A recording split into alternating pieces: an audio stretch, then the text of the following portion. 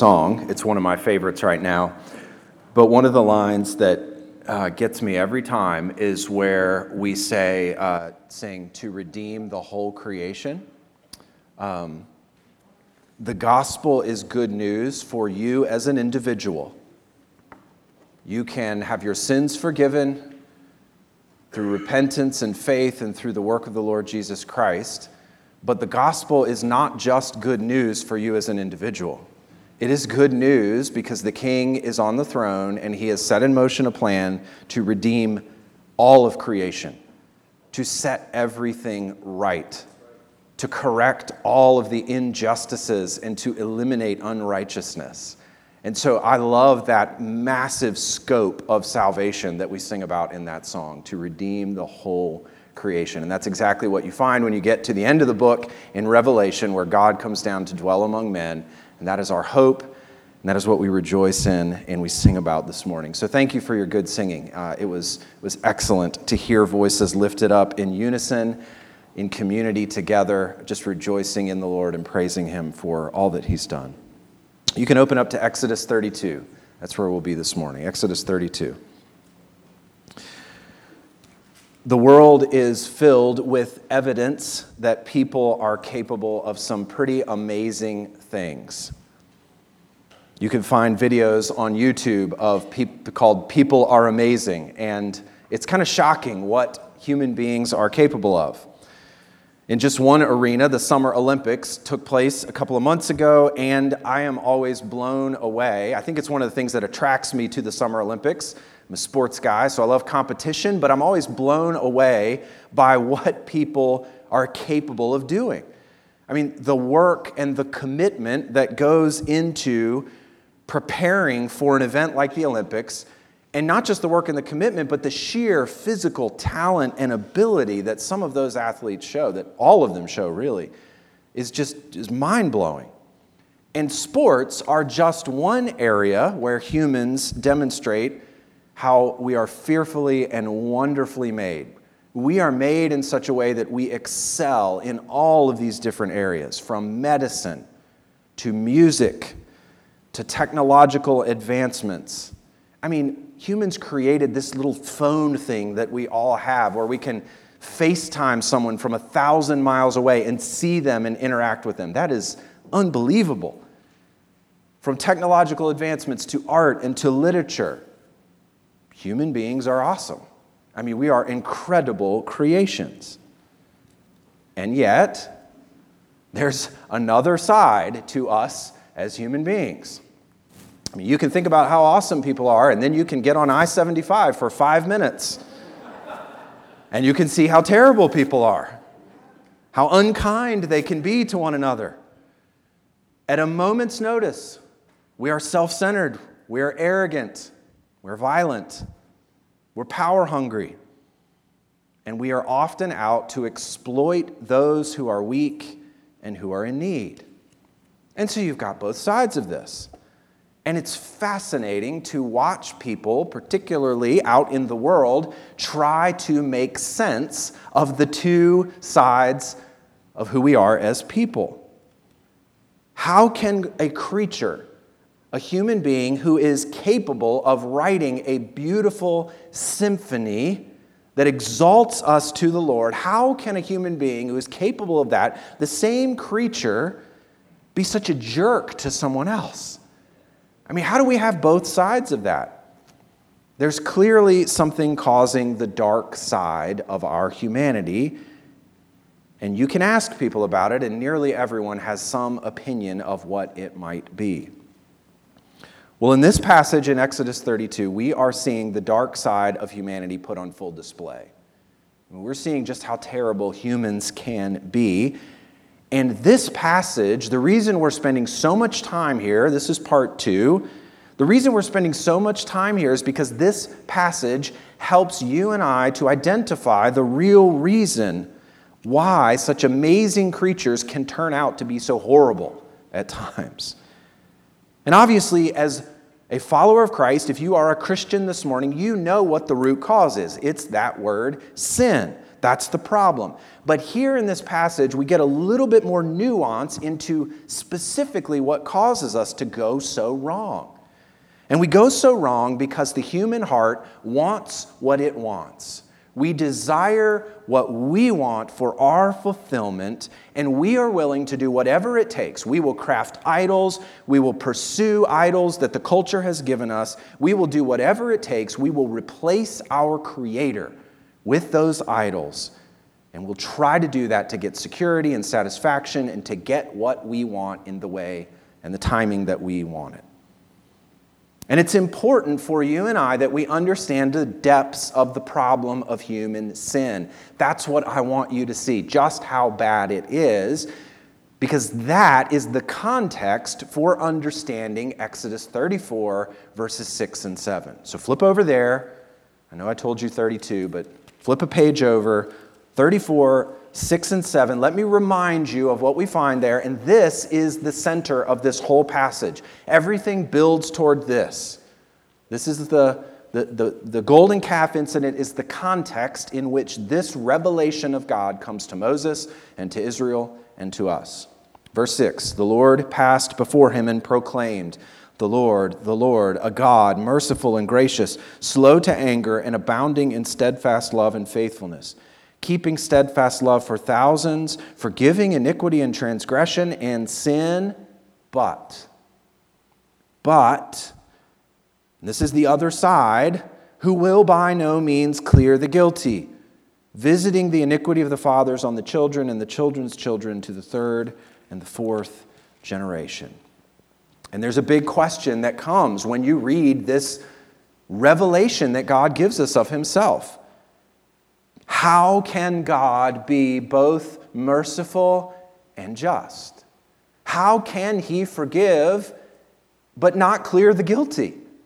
How is he both of those at the same time? How can he do this? How is he gracious and righteous? And the whole golden calf incident is the context that leads us and informs our understanding of this passage. And so we're going to build more into this understanding of sin this week. And then in the coming weeks, we will jump into 33 and 34 and try to make sense of this tension that we see in this passage and that often we feel as we read, in particular, the Old Testament regarding God's character. And so we began studying this last week, Israel's sin and idolatry, in 32:1 to 33:6. You can see it on the screen there. We're going to get into the second part of this and finish this up this morning. But what we started looking at was this: 5 ways the problem of sin disrupts and destroys. 5 ways the problem of sin disrupts and destroys. We looked at the first 2 of these last week. I'll remind you of these, and then we'll get into the last 3. The first way that sin disrupts and destroys is that we seek security and satisfaction on our terms and not God's. This is where all of this begins in chapter 32 and verse 1. I want to remind you of this because it's important to understand what's going on. 32:1.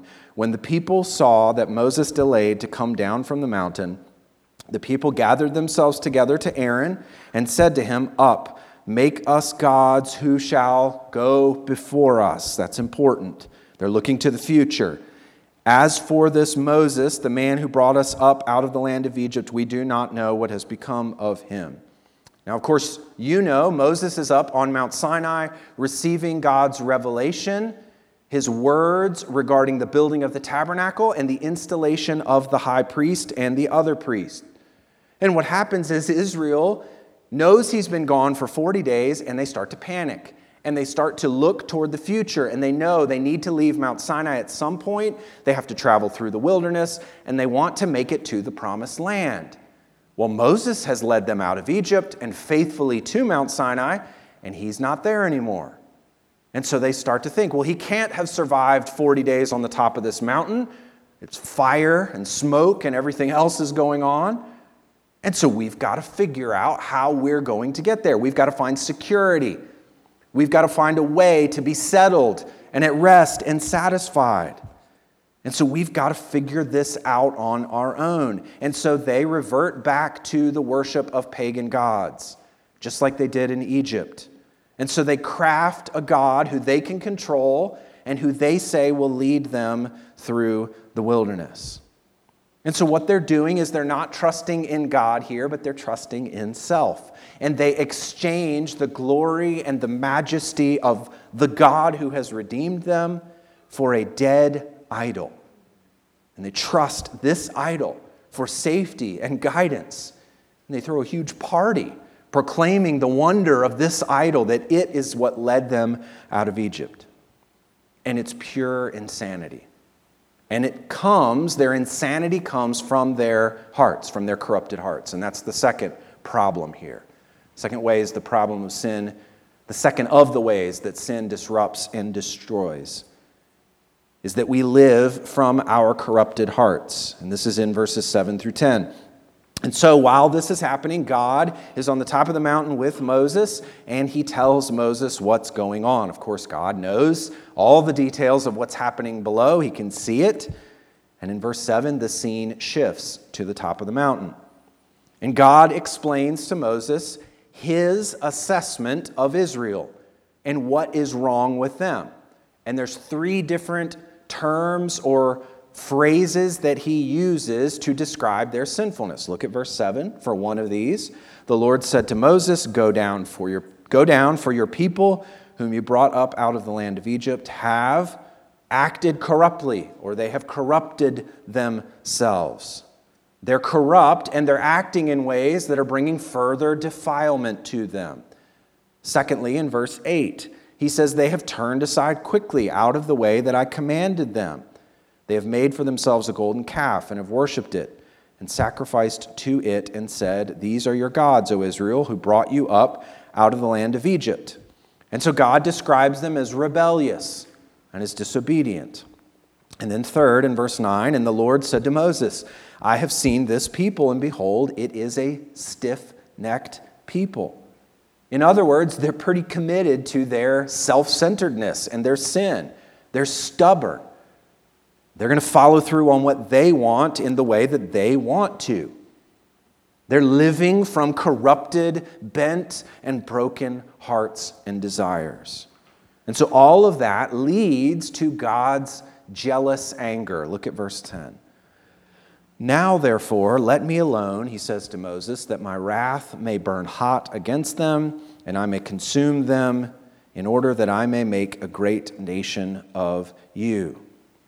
God is hot. He's upset because he's made a covenant with them, and they have immediately turned and violated the terms of that covenant and sought security and satisfaction in another god. Now, as we come to our third way here in verses 11 through 14, Moses is now going to respond to God, and he's going to intercede for Israel. And as he does that, it highlights another way that Israel has sinned against God and that sin has disrupted and destroyed. And here's how I'll put this. We ignore God's glory. This is the problem of sin that gets highlighted in Moses' response to God. Look at verse 11 as Moses responds here to God. But Moses implored the Lord his God and said, O Lord, why does your wrath burn hot against your people, whom you have brought out of the land of Egypt with great power and with a mighty hand? Now, make sure we're clear here. Moses is not asking this question because he doesn't know why God is upset. He knows why God is upset. God has made that quite clear. God has just told him. This is more of a rhetorical question, and what Moses is doing here is he's trying to highlight God's relationship to Israel. You'll notice he says they are your people. And he says they're your people who you have redeemed. You brought them out of Egypt. And he's connecting this to God's purpose for destroying Pharaoh and destroying the Egyptians through the plagues and for redeeming Israel. Notice what he says at the end of verse 11. Whom you have brought out of the land of Egypt with great power and with a mighty hand. This takes us back to God's explanation to Pharaoh of why he raised Pharaoh up and why he would deliver Israel using the plagues. Remind you of this. Sorry, it's in chapter, I didn't put it on the screen, but we'll go back to it. Exodus chapter 9 and verse 16. You don't have to turn there. I'll read it. Here's what God says to Pharaoh. But for this purpose I have raised you up to show you my power so that my name may be proclaimed in all the earth. So Moses is reminding God here that God's purpose in redeeming Israel and crushing Egypt was to put his own power and glory on display. He wanted to highlight his character to all of the nations of the earth. He wanted them to know he was the one true God. Look at how Moses explains this in chapter 32 and verse 12. Look back there. Why should the Egyptians say, with evil intent did he bring them out, to kill them in the mountains, and to consume them from the face of the earth? Turn from your burning anger and relent from this disaster against your people. And so Moses says, look, you did this in order so that the Egyptians would know that you are powerful and that you are good. And Moses here is concerned with God's glory. He wants God's character to be put on display as God intended. And Israel is clearly not concerned with God's glory. They're concerned with self and their own security and their own comfort as they make their way to the promised land. And Moses' argument here is, look, if you destroy them in the wilderness, then the Egyptians are going to perceive you as powerful, that's true, but they're not going to perceive you as good and gracious. I mean, look what he says in verse 12. Why should the Egyptians say, with evil intent? So now Egypt's going to think of God as having evil intent and being powerful and evil at the same time. And so what Moses does is requests that God would turn his anger away from Israel. And he does this by reminding God of his promises that he made to the patriarchs, the Abrahamic covenant. Look at verse 13. Remember Abraham, Isaac, and Israel, or Jacob, your servants, to whom you swore by your own self, and said to them, I will multiply your offspring as the stars of heaven. And all this land that I've promised I will give to your offspring, and they shall inherit it forever. And so if you remember, the covenant, the promise God made to Abraham was that he would make a great nation of him, that he would bring them into the promised land, and then so that he promised that he would bless them so that then they could be a blessing to all the other nations. And so Moses here is reminding God of this promise, and he's saying, look, a part of this was that your glory would be proclaimed to all the other nations. They would see how you bless Israel, and they would know that you are powerful and just and good. And Israel had clearly forgotten this purpose. I mean, they had forgotten why God redeemed them in the first place. They had forgotten why God made them into a special nation. Remember what God told them in Exodus 19. You yourselves have seen what I did to the Egyptians, how I bore you on eagle's wings and brought you to myself. Now, therefore, if you will indeed obey my voice, keep my covenant, you shall be my treasured possession among all peoples, for all the earth is mine. And you shall be to me a kingdom of priests and a holy nation. These are the words that you shall speak to the people of Israel. And Israel had forgotten that they were to be God's special people and that their mission was they were delivered in order to proclaim his glory and to represent him before all the other nations. They were redeemed in order to put his character on display. And they had neglected the fact that their highest good was found in representing God and putting his glory on display. They started to believe that their highest good, the pathway to happiness and joy in life, was to get what they wanted when they wanted, instead of living as God had designed them to live, which was to put his character and his glory on display. Now let's bring that principle over to us. Think about that reality for you and I. How were you created? You and I were created as image bearers of God. We are copies in some ways. And so what that means is that you and I exist. Our purpose for existence is to represent God and to reflect His character. And we find our purpose and our fulfillment and our joy in living as we were designed. You exist to make the original look good. That's why you and I live. That's the purpose. All the details of your life aim toward that one great goal. The first question of the old Westminster Catechism puts it like this: what is the chief end of man? Why do you exist? What's it all for? And here's the answer. Man's chief end is to glorify God. To glorify God is to put His character on display publicly. It's to make Him look big and wonderful and good and just and righteous. And so man's chief end, the answer is to glorify God and to enjoy Him forever. I read a story a few years ago, and I was reminded of it as I was preparing this week.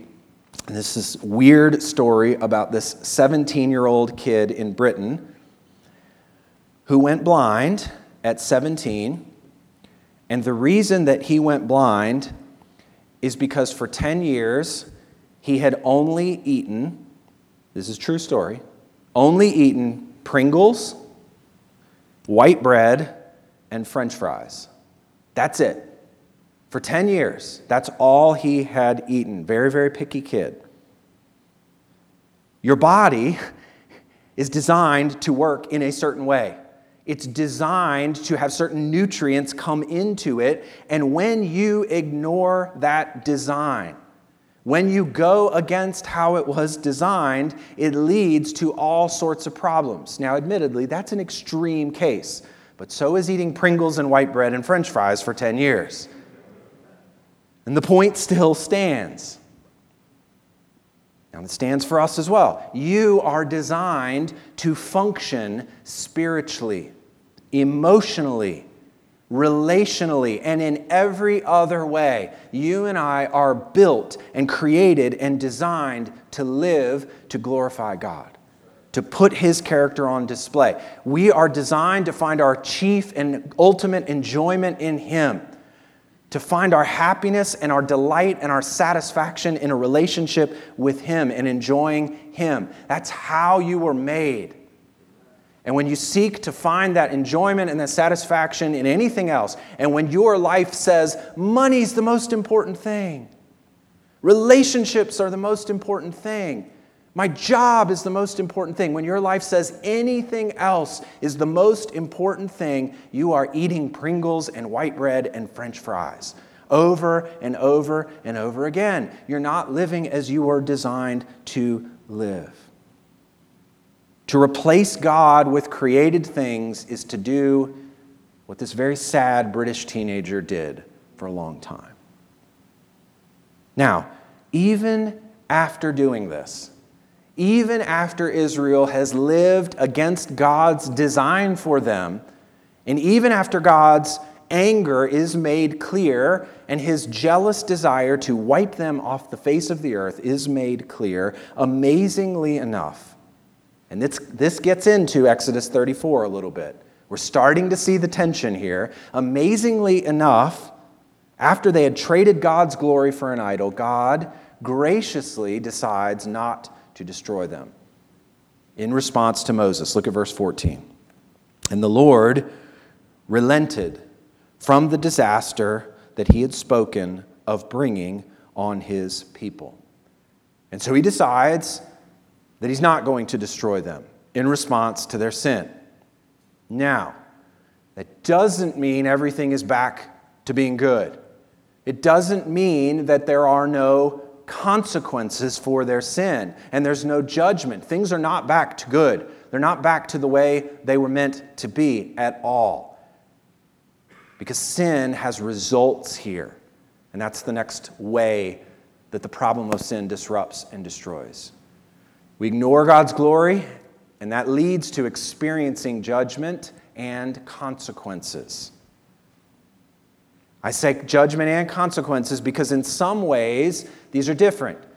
I think of judgment as more directly from the hand of God coming down, and I think of consequences as more the natural outworking of sin. When you live against God's design for you, there are what seem to be natural results from that. Romans 1 paints it like God gives us up to our desires, and those desires take us down a course of life that is inherently wicked and is inherently bad for us. And so you see here, I think, both judgment and consequences when it comes to sin. Now, at this point in the story, the scene changes again after verse 14. Moses begins to head down the mountain. Look at verse 15. Then Moses turned and went down from the mountain with the 2 tablets of the testimony in his hand, tablets that were written on both sides, on the front and on the back they were written. The tablets were the work of God, and the writing was the writing of God engraved on the tablets. Now, I hope you can see in those verses that Moses, writing this later, has gone to great pains to make sure we understand that these tablets were written by God. Why is that so important? Because these tablets are the covenant. This is the concrete way that the covenant is shown and is written down. This is the tablets are the testimony here. It's the covenant that was made between God and between God and Israel, included Moses. Now you need to keep that in mind because of what you're going to see in just a few moments here. Moses descends the mountain. He meets up with Joshua, who's waiting for him. Look at verse 17. When Joshua heard the noise of the people as they shouted, he said to Moses, "There is a noise of war in the camp." Quite a ruckus happening, clearly. Moses clarifies in verse 18, because he knows what God has said is going on, that it's not war.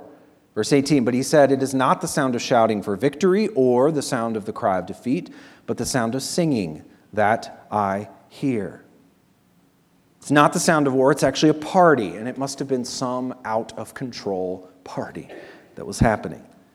Now verse 19, and as soon as he came near the camp and saw the calf and the dancing, Moses' anger burned hot. And look what he does. And he threw the tablets out of his hands and broke them at the foot of the mountain. Now this is not some out-of-control rage, anger management issue that Moses has here, okay? There's a reason that he does this. And I think it's very calculated and very intentional. He waits till he gets to the foot of the mountain, which is where the people were gathered and where this party was going on. And he intentionally smashes these tablets because they are the covenant. And what he's saying is symbolic. He's saying, you have broken the covenant that God made with you. It's done. It's over. No more relationship with God because of the sin that you have committed. And with the broken covenant comes consequences. Look at verse 20. He took the calf that they had made and burned it with fire and ground it to powder and scattered it on the water and made the people of Israel drink it. Now what Moses does here is purposeful. He wants to desecrate this idol to show how worthless it is. Now whenever I read this, I get this funny image of Moses making Israel line up in a line, like a group of elementary school students, and bringing them up and making them drink of the water. And that's not what's going on here. It's not forcing a cup of water into their mouth so that they drink this and it tastes bad. What he's doing is throwing this into the only water supply that they had. So they draw their water out of this, so now they are forced to drink it.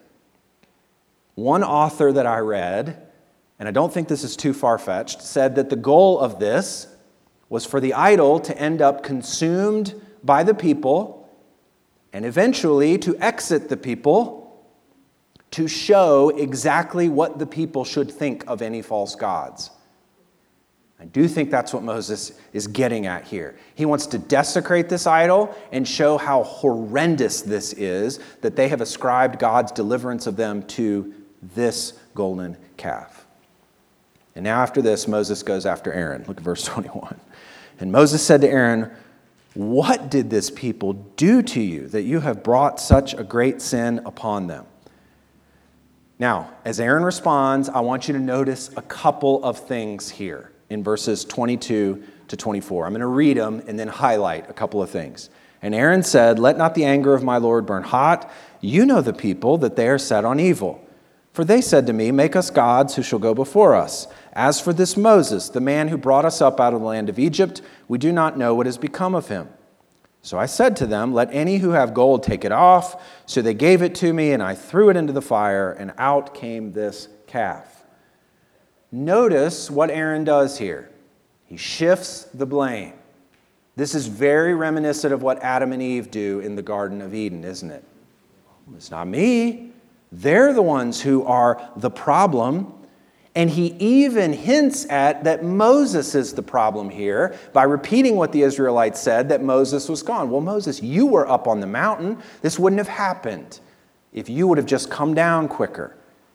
And then finally, Aaron's suggestion that he threw the gold in the fire and this calf sort of magically rose out of it is just ridiculous. Sin really does make you stupid, doesn't it? Our reasoning has been impacted by the fall. And the scary thing about this is most of the time we don't recognize it and we think, I'm doing the right thing, when we're really bent and we can't even see the situation correctly. Now, I can imagine during this conversation that Moses and Aaron are having, I don't know where they are, but the party is going on all around them, and it has not stopped at this point. And Moses begins to take notice. Look at verse 25. And when Moses saw that the people had broken loose, which just means that they are out of control, there is no order to what is happening. It's a mob. And when he saw that the people had broken loose, for Aaron had let them break loose, he'd allowed it to get to this point, to the derision of their enemies. Now, what does that mean? It could mean that their enemies would see them in this state of disorder and think, this is easy prey. It could mean that their enemies would see them and think, what sort of a God do they worship? Who are these people? And they would mock them and make fun of them. We don't know. Either way, it's not good what is happening. And it shows just how far from glorifying God they had come. And so Moses has to deal with their sin. And he has to deal with their sin or else it will overwhelm the entire nation. And that's why he does what he does in verses 26 to 29. Look there. Then Moses stood in the gate of the camp and said, "Who is on the Lord's side? Come to me." And all the sons of Levi gathered around him, and he said to them, "Thus says the Lord God of Israel, put your sword on your side, each of you, and go to and fro from gate to gate throughout the camp, and each of you kill his brother and his companion and his neighbor." And the sons of Levi did according to the word of Moses, and that day about 3,000 men of the people fell. And Moses said, "Today you have been ordained for the service of the Lord, each one at the cost of his son and of his brother, so that he might bestow a blessing upon you this day." Now, this is not a random attack where the Levites go through the camp and just start swinging their swords and killing anyone who comes across their path. What is most likely happening here is they are going around asking people whose side they were on, who they were committed to. Are you repentant for what has happened? Are you going to turn back to the Lord and acknowledge your sin? Or are you going to continue in the revelry and continue to follow and to worship this idol? And it seems like some of the key players in provoking all of the people to worship this idol were killed in the midst of this. The purpose here about those 3,000 or so people is to eliminate the leaders who had provoked Israel to sin so that this doesn't happen again. And the goal here for us is to highlight God's justice in taking care and ridding the people of evil. God is not going to simply sweep this under the rug. The people have broken the covenant. He's not going to shrug his shoulders and think, oh, it's fine. We'll just move along here. And that's the part of Exodus 34, 6 and 7 that this highlights. He will not clear the guilty. He is a God of righteousness and justice, and he will punish sin because he's a holy God. And so you can start to see the tension that is working itself out here. God relents from destroying them, but he doesn't let them off the hook. And we see that justice further highlighted in verses 30 to 35. The next day, Moses said to the people, "You have sinned a great sin, and now I will go up to the Lord. Perhaps I can make atonement for your sin." Moses recognizes that atonement has to be made. You can't just pretend like this didn't happen. A sacrifice has to be made. There has to be atonement, the covering of the sin, so that reconciliation can happen, so that forgiveness can take place, so that two parties who are on opposite ends can come together.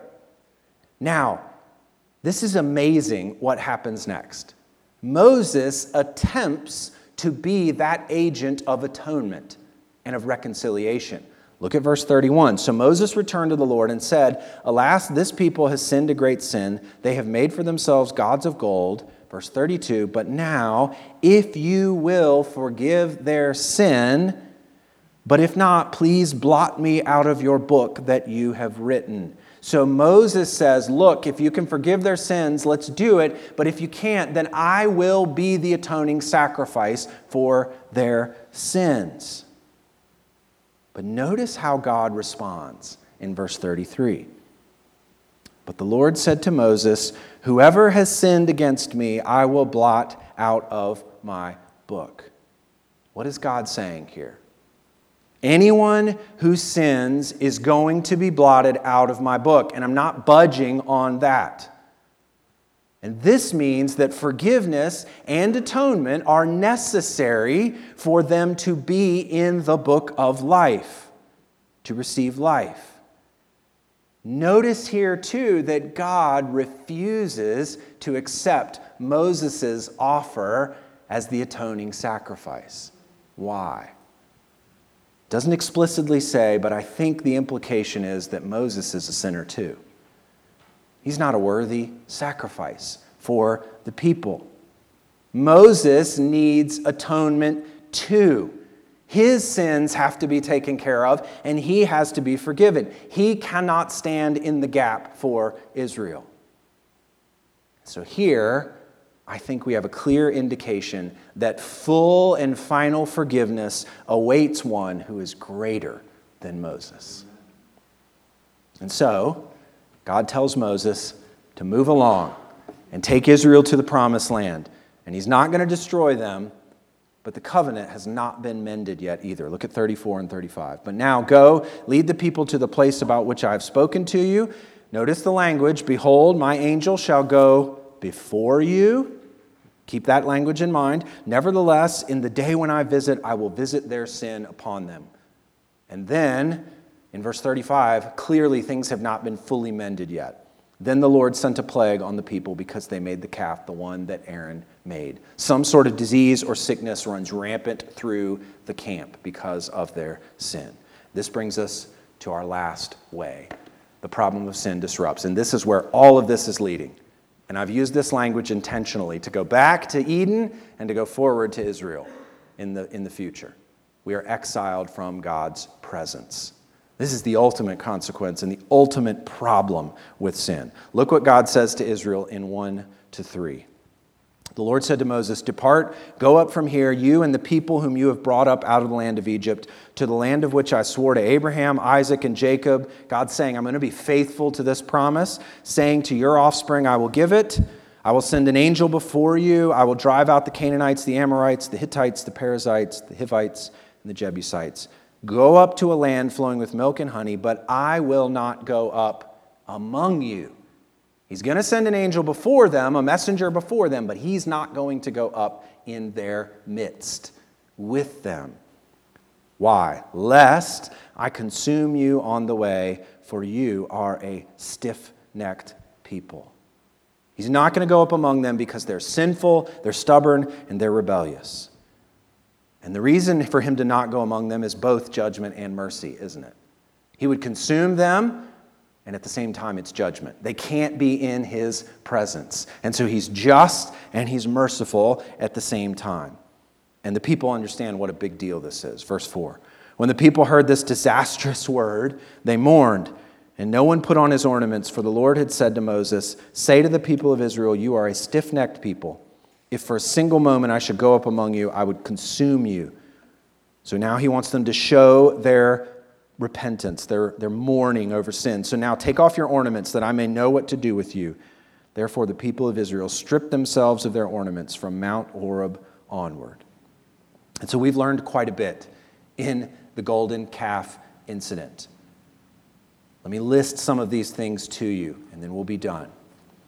We've learned that God is gracious and that he responds to his chosen mediator as Moses intercedes for the people. We've learned that sin brings judgment and it brings consequences. We've learned that sin cannot be treated casually, and the consequences of sin often go far beyond what we think they will and what we want them to.